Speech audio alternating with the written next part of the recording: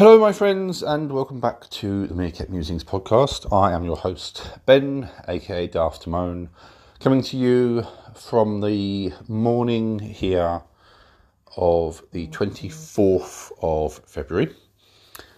Waking up to the news that I think we all kind of knew was going to happen. We dreaded it. We hoped things would work out differently, but it has nonetheless finally happened. Russia has launched its full-scale invasion of its neighbouring country, Ukraine, using a number of pretexts and what, to be honest, to look blatantly like false flags to justify its invasion. Let's get something clear here. This is Vladimir Putin basically wanting to reform the glory days of the Soviet Union. This is what this is all about. He will never obviously sort of say that outright, but he's made enough statements and comments down the years to make it pretty clear that he feels Russia has a right to the territory that it lost when the Cold War ended and the USSR collapsed.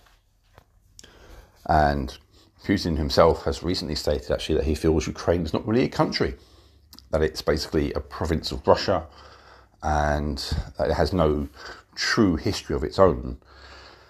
So, in his mind, then, he's basically taking back what he views as an entire rebel province, using the justification, fair enough, of rebel provinces that he has backed and sponsored for the last few years, to move in with full military force.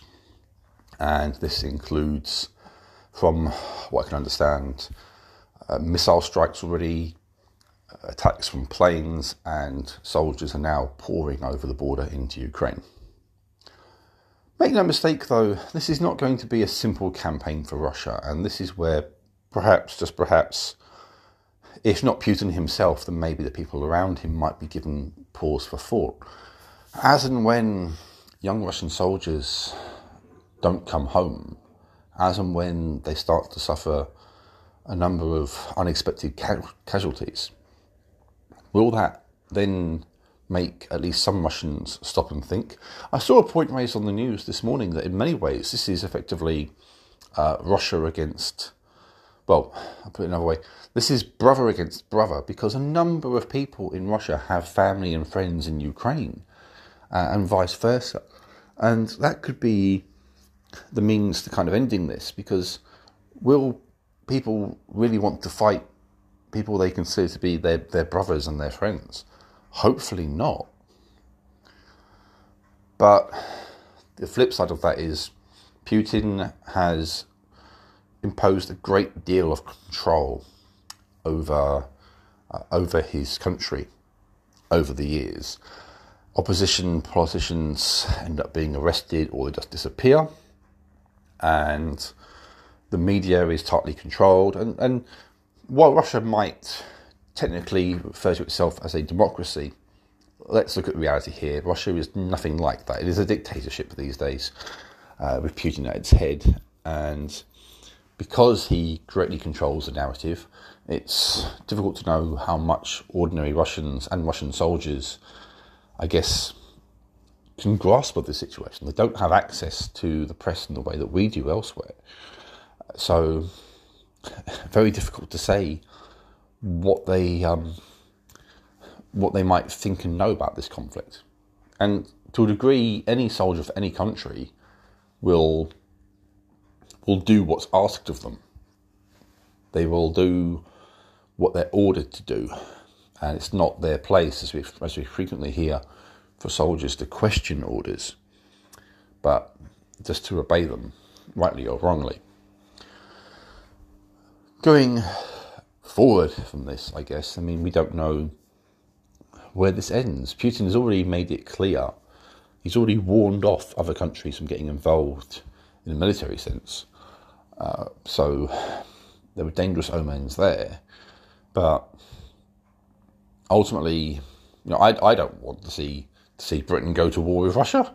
I don't want to see Europe go to war with Russia, because where does that lead? The great fear from that is it leads to one inevitable situation, which is nuclear conflict, which would obviously be extraordinarily bad. But it's also hard to see how can we sit back and do nothing indefinitely? Because sanctions, I don't know if they're really going to work. Are they really going to press Russia into stopping this? I don't know. Because the most powerful sanctions that we can impose are sanctions that would actually hamper us as well. Are we going to be able to go that far? Can we afford to go that far? But military action brings with it a whole nother level of danger and a different kind of cost, a cost which I cannot imagine paying.